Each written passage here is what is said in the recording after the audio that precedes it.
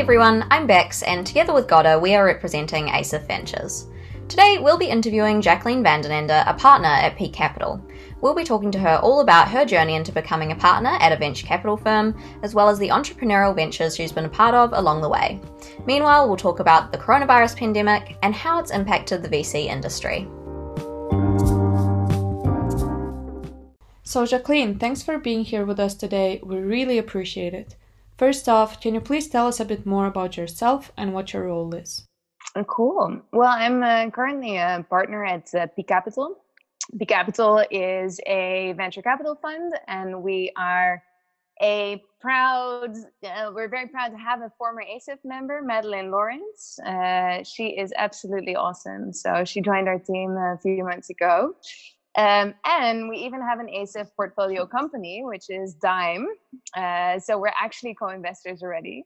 But so maybe in short, Peak Capital is a 66 million euro VC fund, and we invest in startups, mostly seed stage startups. So companies that have a little bit of product market fit and then are ready to scale. And we fund them with 300K to 3 million tickets. So that's what I spend most of my time on. So yeah. Great. I know that in the past you've said that Peak Capital is one of the most entrepreneurial and value-adding investors out there. Would you mind elaborating a bit on that? Okay, well, I'm sure more investors claim that they are both entrepreneurial and the most value-adding. So I can only speak for the Peak Capital perspective. But well, entrepreneurial in the sense that most partners, including myself, have actual experience building companies. So I joined the fund very recently, 9 months ago. And before that, I spent 6 years in Asia building companies. I founded the Funda of the Philippines, sort of a real estate marketplace, and led a fintech company there. Started my own company as a student, Kleine Consultant, which you might know. So I've that kind of sort of hands-on experience in building companies. And my other partner, Johan van Mil, he actually built and sold 13 different companies. So entrepreneurial in the sense that we know what it is like to actually build a company versus a purely spreadsheet view. You have some investors that sort of grow up the ranks within VC firms, and they learn how to run a business from seeing a lot of businesses being run. And I think that can be a very interesting perspective. But the other half of VC investors are generally people who have actually built a company, done it several times, made a lot of mistakes, and know what mistakes to avoid in the future. So entrepreneurial in that sense. And then all of the limited partners, so all of the actual investors of Peak Capital are entrepreneurs. So we have, say, founders of Booking.com, founders of Adyen, founders of, for example, Emesa, Vakantieveilingen, a lot of Dutch successful tech companies are invested in Peak Capital. And we're very proud of that. And we also try to actively leverage that network and experience for startups. So recently, for example, we had a session with Dime and 6 of the entrepreneurs who are invested in our fund. And we spoke about the strategy of Dime and got feedback from these limited partners on the strategy. And then value added, we try to sort of support companies in every way possible. For example, hiring the right people to be in the C-level team, thinking about how to internationalize. What countries should we go to? How should we go to market? What networks do we have that can actually help companies succeed in those markets? We think about sales, about strategy, about fundraising. So basically anything a company needs, we try to support. Yeah, that's great. And you mentioned that as you were a student, you set up a venture called the Kleine Consultant. Yeah. So obviously, as we're a student-led venture capital firm, a lot of our audience are students. Yeah. So this exact venture is extremely relevant to them. So can you tell us a little bit more about the Kleine Consultant and how you came to set that up? Well, I've been having business ideas all my life, more or less every month.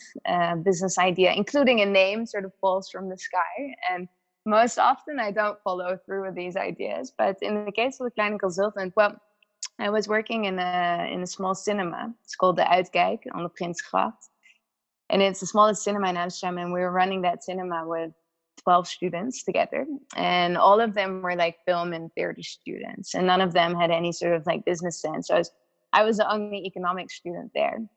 And at a certain point, they wanted to start a company, and they had been talking about it for 6 months. Nobody knew really how to proceed. And so I sat with them for 2 hours and asked, well, what do you want? What do you want? What do you want? And sort of a structured plan came out and said, okay, well, maybe you should focus on this and not on that. And these are the next couple of steps. And so in a few hours, we got to a solution that they had been looking for months. And I distinctly remember walking out of the cinema under the stars, unlocking my bike. Suddenly the idea for the Kleine Consultant sort of fell from the sky, including the name.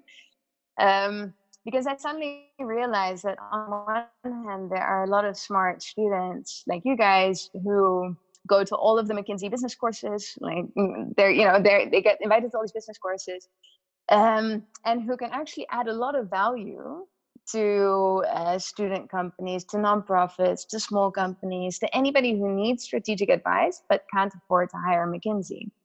So it was a win-win situation where students get real life experience, and it's super fun to solve strategic problems. The students get coaching and training from top consultants because it's supported by A.T. Kearney, McKinsey, Boston Consulting Group, etc. The consultants get a very important talent pool, and our customers get free or affordable strategic advice. So it was sort of like a win-win-win situation. And as it goes, the very next day, I met a friend, just a random friend. We barely knew each other really, and we were talking about AIESEC, which was the organization I had done before, and about what to do after AIESEC. And I said, well, maybe you should be my co-founder of the Kleine Consultant. I have this new idea, and and she said, oh, that's really cool. And a month down the line, of course, I had progressed already on my next business plan. So I was already, 2 or 3 business plans down the line. But Marieke came back to me and she said, Jackie, how about the Kleine Consultant? Are we actually going to do that thing? And I said, oh yes, okay, let's try this. So we started telling everybody about it. So I would go to business courses with Roland Berger and with others, and people would ask, okay, who has a startup here? And I would talk about my startup idea for the Kleine Consultant. And we noticed that people got very enthusiastic. So people started saying, oh, how can we participate? That's a really cool idea. How can we be part of this?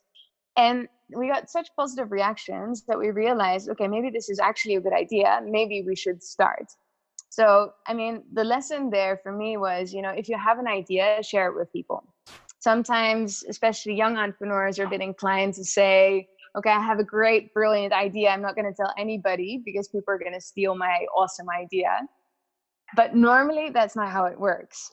So normally it can really help to spread the idea, and you will find people who want to collaborate with you on that idea. So ultimately we started in a really simple way. We put up a poster all around Amsterdam. We got people to our information evening. We selected the first batch of 20 Kleine Consultants. We went around our network to find our first assignments, and that's more or less how we started. That's quite an impressive story, yeah. And you mentioned that you were studying economics.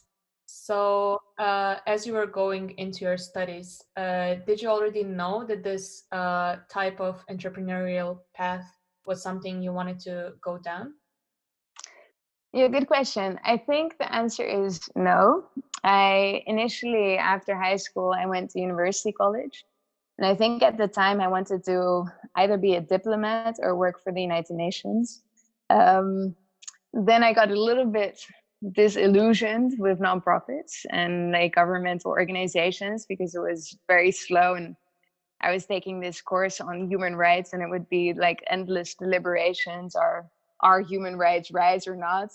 Are they not rights? And ultimately I ended up, sort of applying for the Air Force because I was so fed up. I really wanted to do something more tangible. And then after university college, I started to get more interested in strategy consulting. I really liked the idea of, solving strategic problems, and it was a very sexy thing at the time. I'm not sure if that still is the case, but back in the day, it was sort of like the most prestigious thing you could do. And well, after university college, I thought, okay, I want to be in strategy consulting. How do I get in?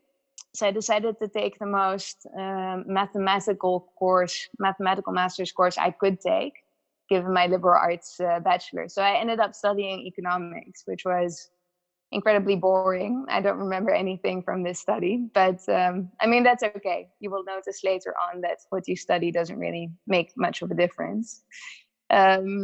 So I only sort of started getting the entrepreneurial bug because I had a lot of ideas, not necessarily because I'm such a hustler. You have students who have their first company at the age of 14, selling websites or I don't know, selling lemonade, for example. People have always been, trying to make a little bit of money here or there. And I think that's a great predictor of great future entrepreneurs.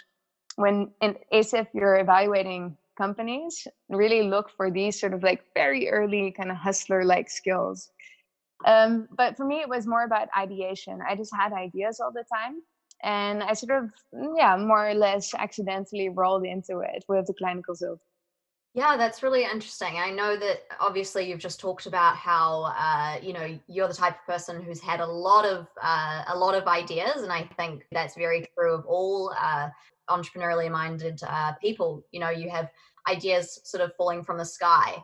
But how would you say that you can kind of weed out the bad ones from the good ones? When you are just constantly having ideas, how do you really make the decision to go, okay, this one I should stick to, this one I should really give a good go? Yeah, well, that's a good question. And I would say that you will know when you start telling people about it, and you will see that some ideas resonate and other ideas are sort of like, moi. It's sort of like, you throw something against the wall and you see if it sticks. If it sticks, then you're onto something.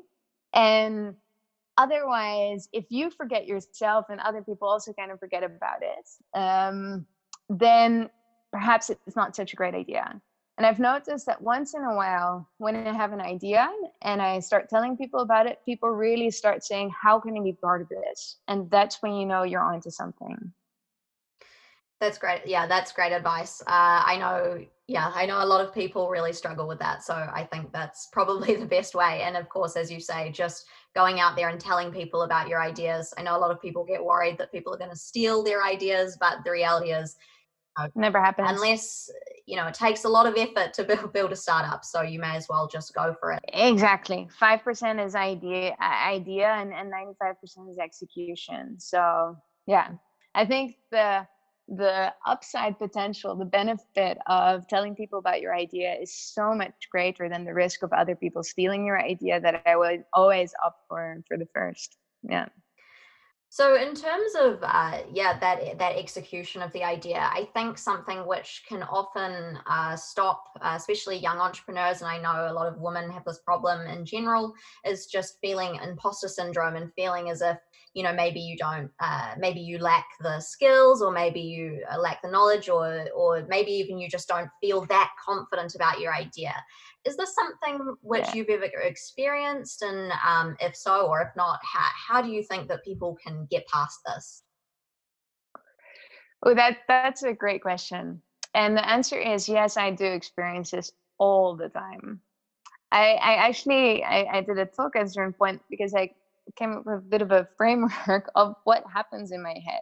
So what happens in my head is that every so many weeks, depending on how much inspiration I have, an idea falls from the sky. And at the moment that happens, I'm like at the peak of my energy. I feel energized. I can see it happening.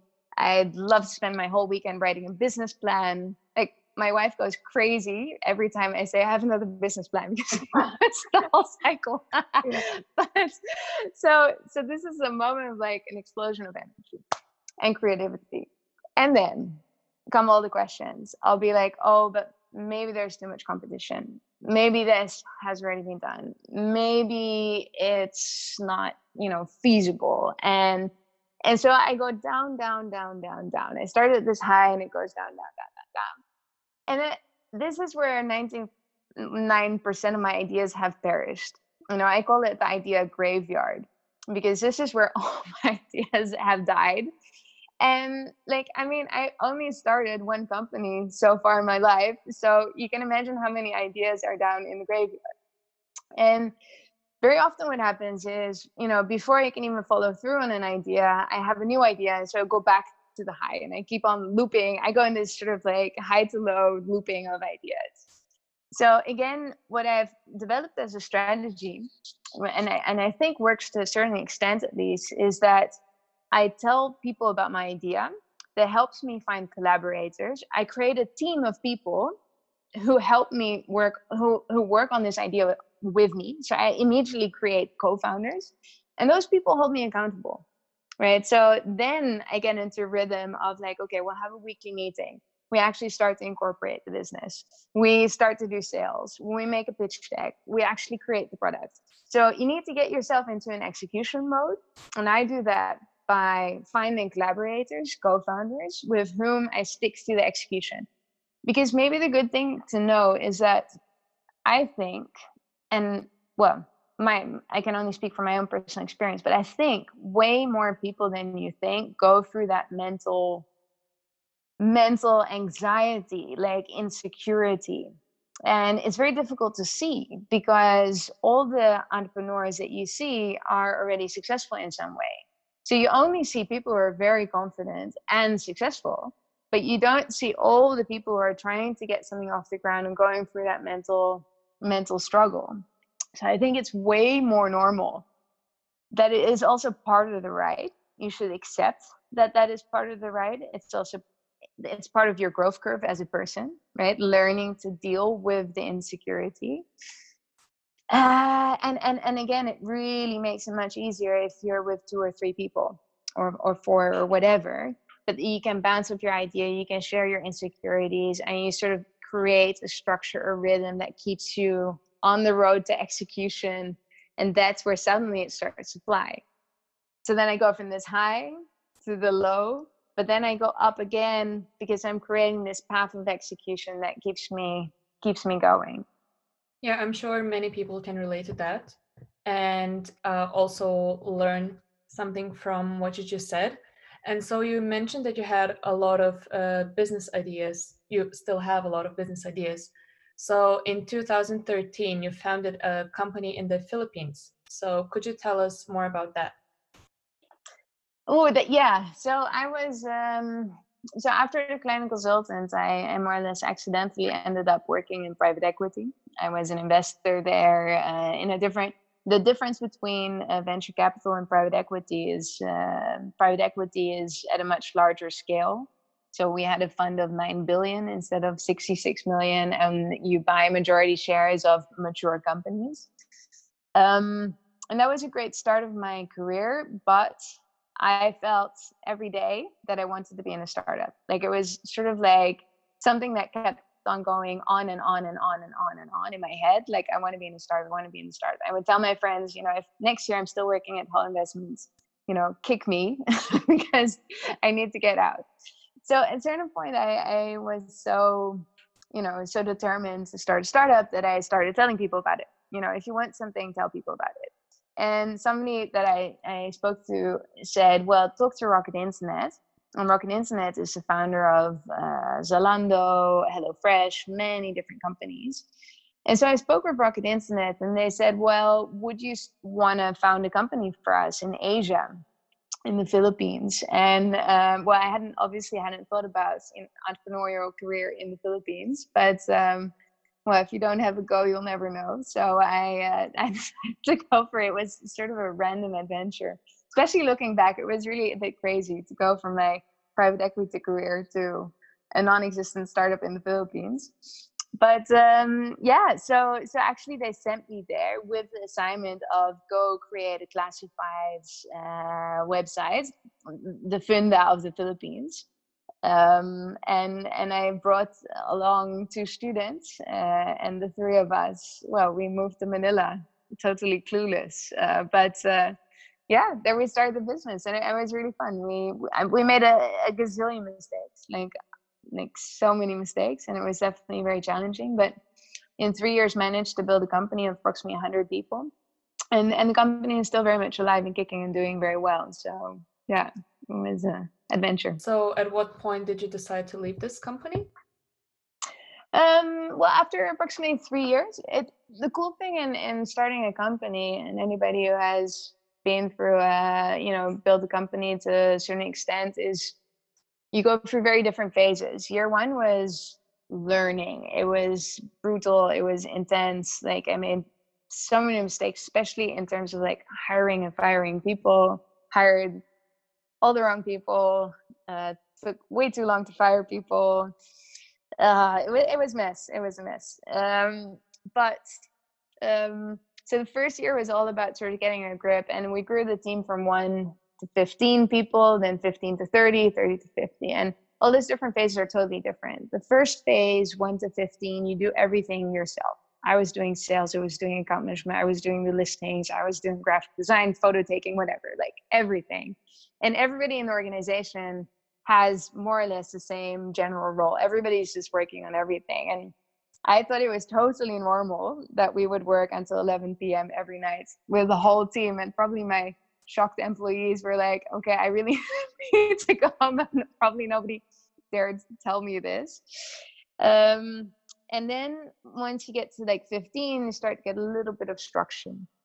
And things start to calm down a little bit, and you start to delegate a little bit more. And as you grow to 50, you start to put in place some processes, a sales process, account management process. And you start to have some senior management that takes care of each team. And as you grow to 100 people, you know, you get actually a middle layer of management. And so your role as a CEO changes from doing everything to actually really having to, ultimately in my next role, I led a team of 500 people, and you go from doing absolutely everything by yourself to doing absolutely nothing by yourself, like not being able to do anything executional, because you should full time be involved in like, where is the company heading, and enabling other people in the company, your management layers, to be successful. So I mean, that was an immense learning curve. And after 3 years or 3.5 years for me, the learning curve was starting to flatten. And I really believe in your 20s, you should do everything to be on the steepest possible learning curve. And so when things get too comfortable, it's a good time to move. And so, yeah, when things got too comfortable, I decided to leave Lamuri. Initially wanted to start my own company, but ended up leading a large fintech company at the time. So you touched on the fact that you had to go through the process of building a team. And I know that at Peak, they talk a lot about having a hustler, a hipster, and a hacker within the team. So I'm hoping that you could just shed some light on what that means, and also just from your own experience, what advice would you give to founders on building a team? Well, a hacker and a hipster and a hustler. The two most important of that are the hustler and the hacker. So first of all, you need a vision. As a company, you need to validate your vision, obviously. And then you need to build something. But if that's where you stop, you're not going to have a company, right? So you need to also be able to sell it. And the ability to sell whatever your product is as important as the ability to build it. And we really believe in having a hacker and a hustler together, because a hacker can sell it. Hacker can build it. Hustler goes out and sells it. But also it collects a lot of feedback from the customer on how to improve it, and then go back to the hacker and you fix it and you sell it again. So you have a very fast feedback loop in a company that has the ability to build and the ability to sell. And at times we see companies that have great product people, they have great technicians, but they're not able to sell it. And those companies are not the companies that will ultimately scale successfully. Or you see companies that are able to sell something, but they have, for example, external tech people. And so they don't have the fast feedback loop. They don't have, and plus tech is super important in a tech company, right? So if it's not internal to your organization, how defensible is your technology? So that's why we want a hacker and a hustler And then the hipster is normally sort of like the design, sort of the product, the idea person, the visionary. I would probably qualify as a hipster myself a little bit. Like I am somebody who has a lot of ideas and I have very strong ideas about, what should it look like, how should it feel, where are we heading? But I wouldn't say I'm myself the very best hustler. So I always need to surround myself with somebody who is like a sales tiger. And I can totally sell things. I can be very convincing in a sales pitch, but it's not what drives my energy. And I think that's, that is sort of like the defining thing. What gets you pumped up?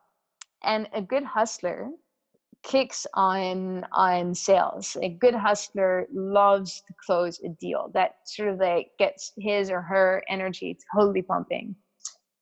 And a hacker just loves to build things. So I need to surround myself as a founder who is more of a hipster kind of profile with somebody who's really good at sales, which is exactly what I did when I went to the Philippines. I knew I wasn't the best person in sales. So I took the strongest sales tiger I could find, Sander, a student at the time. And we went to the Philippines and he was just, unstoppable. He would knock on brokers' doors. He would do sort of like walk-in meetings, sort of, I don't remember what he called it, but sort of like you would, go to an office and just stay there until you had a meeting like the CEO. He had, he would call, like without ever getting tired. And that was so important in the success of the company that we had somebody like that.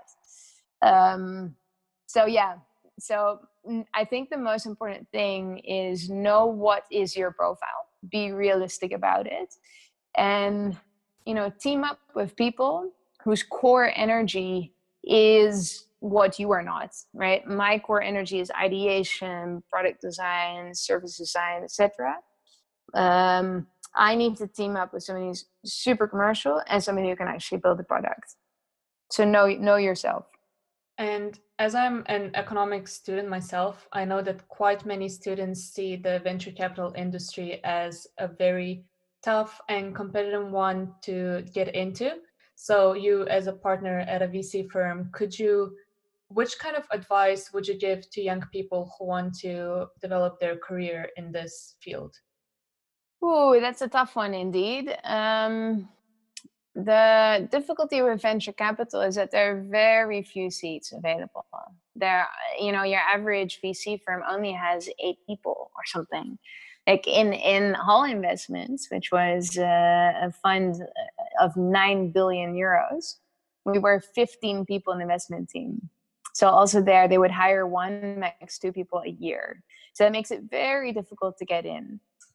How to do so? Well, either you get lucky and sort of like out of university, you sort of immediately get into VC.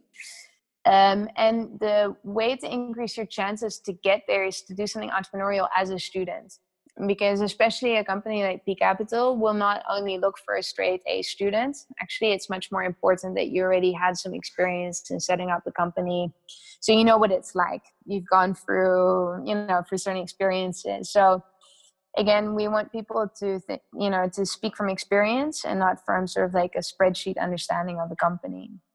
But another route is to work in a startup, or ideally, I would not have ended up in VC if I had not been running startups for the past 6 years.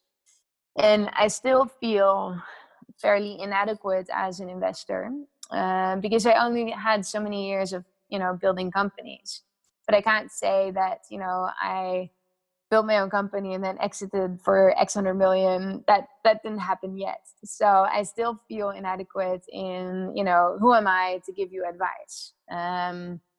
Even if I have some substantial experience in building companies. So, the best way to do it is work in startups and be successful there, and then ultimately make it into VC. So, yeah.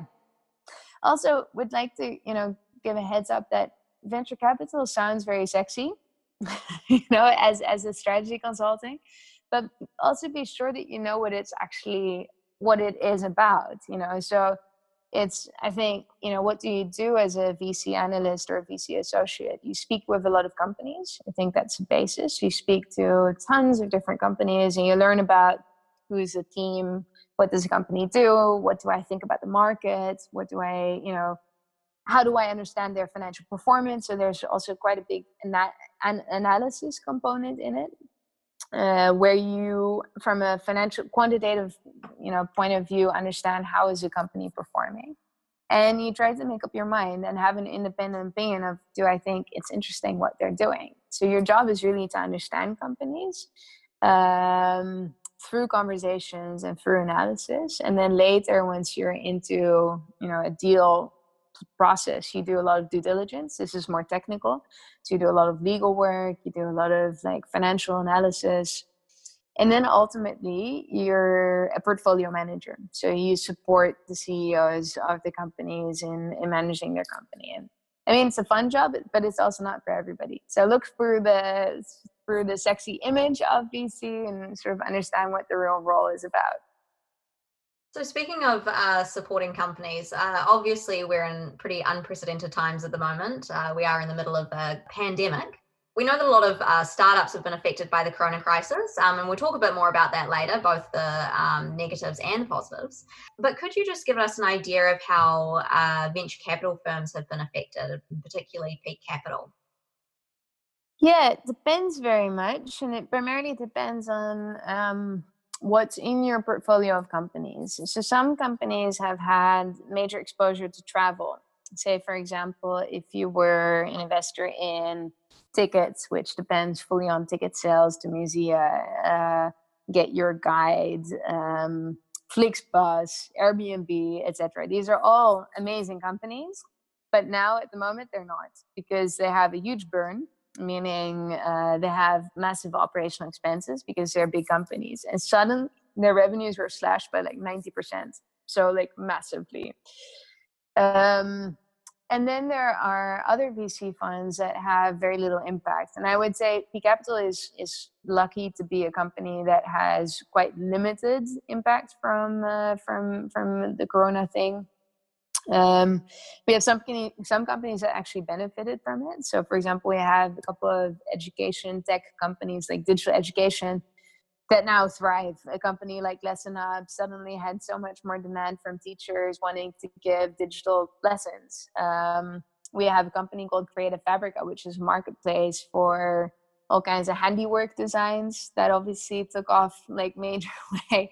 We have a company, Florijn, which just raised a big Series A from Endite, another VC. And they provide capital to SMEs. So they were also in a pretty good place. So we've been pretty fortunate. And because we're quite fortunate, we not so much has changed in the way we do business. If you need to save all of your companies, so the way that a fund normally works, for example, Peak Capital has 66 million, and more or less 20 million is for new investments and 40 million is for follow-on investments. But say, for example, I make an investment and now my company is hemorrhaging. Suddenly the burn is 4 times as big because my revenue is slashed by 90%. So I'm bleeding in a massive way, and I need to put more capital into the company to keep it afloat. But because I'm busy saving my portfolio companies, I have less capital available to do new investments. So those companies will be sort of likely, some VCs actually said a hard stop, and they said, okay, we won't do any investments for a while. Also to see how are things developing. I think the first 3 months of Corona were sort of panic and a little bit of okay, we have no idea what's going to happen. Is this going to be over in 3 months' time? Or is this going to be sort of a long-term impact? And now after 3 months, the clouds are starting to clear and we have more visibility. So we know that most likely it will be a more long-term effect. And most people are thinking that it will be at least a 2 to 3 year effect, very much in line with whether there will or will not be a vaccine, right? But until there is a vaccine, people will not be able to get together in big crowds. So events are going to have a long-term effect. Travel is going to be long-term affected, also because people psychologically are more afraid to travel at this point. So, so now we have more visibility, investing is all about risk, right? And the more risk, the more risk, the worse it is to do investments, or the lower the valuations are, right? Because so risk is always directly priced into, any economics or finance student will know this, risk is immediately priced into valuation. So the more risk, the lower valuation. So that was the main effect that you saw during the Corona crisis, that valuations went down by 20 or 30%. And the reason for that is that there is more risk. And so now we have more visibility that helps reduce the risk a little bit. At the same time, we know that there's going to be a prolonged effect. So I think valuations will be under pressure for a little bit longer, but you will see VCs starting to do more deals again, because we kind of have a feel of where it's going. Unless, again, you're saving your portfolio, because companies like Airbnb, it's going to have a very long-term effect. And talking about investing in startups, again, I've recently read an article which talked about how some venture capital firms are already changing the way they evaluate startups in their deal flow due to the Corona crisis. So has Peak Capital implemented something like that as well? I think for us, it has not changed. The only thing that might have changed is that we look at more, are things need to have versus nice to have. What you always see in a strong economy is that everything gets funded. You know, pre-Corona, there was so much money in the market. Every fund raised a yet bigger fund. Our previous fund at Peak Capital is 15 million. This fund is 66 million. And so a lot of funds were making 3-4 times step ups in their fund size, because money on the bank has 0 to negative interest. Real estate is super expensive, so probably still a good investment. So where to put your money, right? So a lot of sort of like higher net worth individuals want to put their money in higher risk places where they can get better returns. So this is why a lot of money was coming into venture capital. And so there's too much money and deals get very competitive. So basically investors end up paying too much for any particular deal. And if you read Warren Buffett, sort of like the first mantra and his only mantra is buy low, sell high. So the moment there's a lot of competition for deals, it becomes actually a very bad investment environment, right? If you have any experience in stock market investing, I started actually very recently with stock market investing. And I first started in Feb, and the prices were sky high at that point. And then March hit and the market tumbled like crazy. First minus 50%, and now it's like minus 25%. So the value of my investments, pre-Corona, are still down. But fortunately, I was able in the total, at the bottom of the market, when everybody was in shock, I really started buying stock very fast. And obviously that has done super well. So it is good to invest when everybody is scared to invest. You can get the best possible returns as an investor.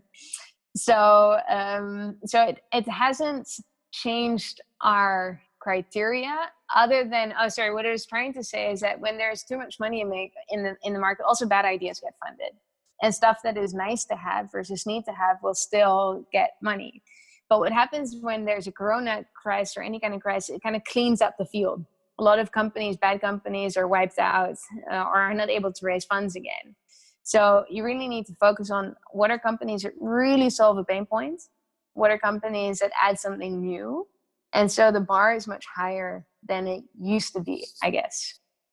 And so you already talked a bit about this and about how important it is to have a good team. And so Corona side in general, could you elaborate a bit on what are you looking for in an investment? So at Peak Capital, we look for, we always use the T-score assessment. I'm not sure if you already use this in ASIF as well. Do you? No? Okay. So we look at team, traction, thesis, and timing. And in team, we look at, who is the team? What kind of experience do they have? it greatly helps if somebody has some entrepreneurial experience before. We look at it as a team complete. We have the hacker, the hipster, and hustler, at least the hacker and hustler. And we look at coachability. Very important that you can have a good conversation with a team. So on the team side, and for us, team is very important. The earlier you invest, the more you invest based on belief in the team. The later you invest, the more you invest based on traction and financial results. So, and ASIF is even earlier than we are at P Capital. So at ASIF, it's probably 100% or an 80% a team belief case. And later, and for us, it's 50%. Then we look at thesis. What does a company do? Is the market big enough? Are we talking about a market that at least is, say, $1 billion? Are we, what is the competitive environment like? What is the USP of this company? Why, what is their secret sauce? What can they do 10x better than anybody else in that market? What is the defensibility of their competitive advantage? And then on the traction side, we look at what's their growth like, what are their margins like, how capital efficient are they, how good is the retention of their customers. We also often look at usage. So if a product has very little sort of like financial history, what you can do is look at how are people using the product? How often are they logging in? How many actions does an average person do in the app? So you get sort of like very early signals of traction. And then we look at timing, like how much are they raising? Is that an appropriate amount for the stage that they're in? How much money have they burned so far to get to the point where they are at? So that's like the timing aspect. So those 4 team timing, team, traction, thesis, and timing are the 4 elements that we use to assess companies. So you've talked about the fact that the coronavirus pandemic has actually created a bit of an opportunity for VCs in the sense that it's kind of weeded out those companies which may not have otherwise survived. So that's been great for VCs. But on the back of that, what kind of other opportunities do you see for startups out there? Well, there are certain industries that I think will be structurally affected. So for example, and this is an example we all know, work from home.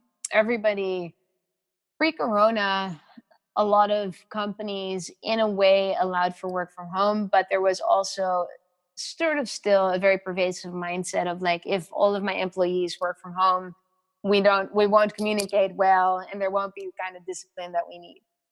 Now, during corona, every single company had to change. And every single company has also proven that, yes, they can have the same level of discipline and the same level of teamwork and coordination remotely. So there's absolutely no reason why people would not be able to continue work from home post-corona. Like, employees will not, like there's no employer who can say, this does not work for our company, because it does. So I think a lot of companies, including we actually at P Capital, are canceling their office. So their office space, in a more permanent way. So I think that's something that will have a really permanent effect. The shift from physical meetings and physical space to virtual meetings and virtual space. I think that's one thing that will be permanent. I think the same goes for events. There will not be any mass events in the next 2 to 3 years. So we will massively start to adopt virtual events. And also, it really makes so much more sense from a climate perspective. Like, it is ridiculous that, all over the world, people are flying into like a central location. Think about medical conferences or startup conferences, any kind of conferences. That's such a big industry. But it is, at this point, so irresponsible that we travel in such a way, for a 2-3 day conference. We can do this online. So I think that is, something that will be a more permanent thing. Same with business travel. I think business travel will be structurally lower. So what will be the industries of future? Well, obviously anything digital. Anything health, digital education. I think investing has taken a major flight. it's quite interesting that, for example, the Giro, for example, really exploded. They had like a waiting list of like 30,000 people. So I think, generally it's very positive for fintech. Anything cashless has a major adoption because you can't pay in cash. So a lot of things that had some sort of like an adoption hurdle before, because you were used to going to the bank, seeing people in person, working at an office, all of these things, that there was sort of like an adoption hurdle because you thought, but the digital experience wouldn't be as good. Now we all know that the digital experience is as good or better. So I think those things will take a flight in the next couple of years. Yeah, and also this pandemic, of course, brought a recession with it as well. So something that I've heard quite a lot is that recession is actually a really good time to launch a startup. So what are your thoughts on this? Oh, well, it is true that in the previous recession, the 2008 recession, a lot of big companies were born. Airbnb took off, Uber take off, etc. At the same time, there were multiple things happening at the time, because in 2008, it was also the launch of a new platform, the mobile platform. So suddenly everybody had a smartphone. Suddenly everybody had more affordable mobile internet. So that spurred like a huge wave of innovation. It spurred mobile commerce. It spurred social media. It spurred the sharing economy. And now in 2020, there's no equivalent platform shift. There's no sort of like underlying tech shift that is going to spur that same wave of innovation. So I'm less, bullish about this crisis being the same as the previous crisis. But the good thing about a crisis is that as it forces investors to focus on, what is essential, it also focuses entrepreneurs to focus on what is essential, because you are not able to sell, something that doesn't really add true value. It won't take off. It will not see the light of day, because nobody will fund it, and you won't get enough customers to sort of keep yourself afloat. So it forces entrepreneurs to focus on the bigger, questions, the bigger problems, and come up with real solutions. Maybe a second thing is that maybe if you try, you will have less competition, because fewer people are willing to take that risk, versus in a great economy where, everybody can get a job all the time. You might as well drop out, start your company. If it doesn't work, you go back to work. Well, you don't have that kind of luxury right now. So perhaps you have less competition, more relevant and powerful ideas, and maybe that will aid your success. But it will be hard work, because it will be tough to get funding at this point, especially for very early stage startups that don't have any sort of proof. So, yeah. So as one final question, I know as an entrepreneur, a lot of people get quite sort of paralyzed by all of the advice that they get. And I'm sure you have had a lot of advice given to you. And so I guess my final question is, what is one piece of advice which someone has given you and has stuck with you, which has really kind of, made a big impact on you and what you do? Well, probably the best advice I got, it has been very important mantra for me, was advice that I got when I was 3 or 4 years old, which was, if you don't have a goal, you'll never know. And that has very much inspired basically all of the decisions in my life.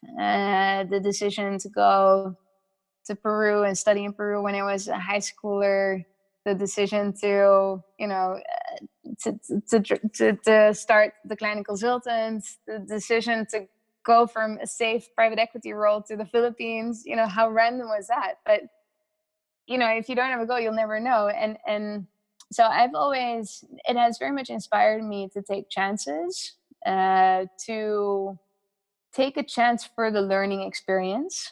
If you give it a try, the worst case scenario is you'll have learned a very rich lesson.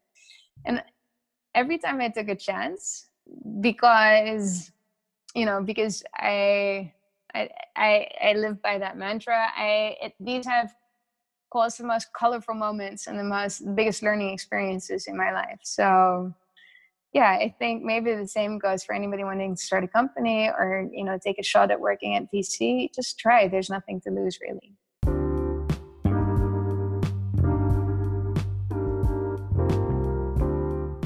That was a great piece of advice for the end, and thank you a lot for finding some time for us and having this really interesting and inspiring conversation.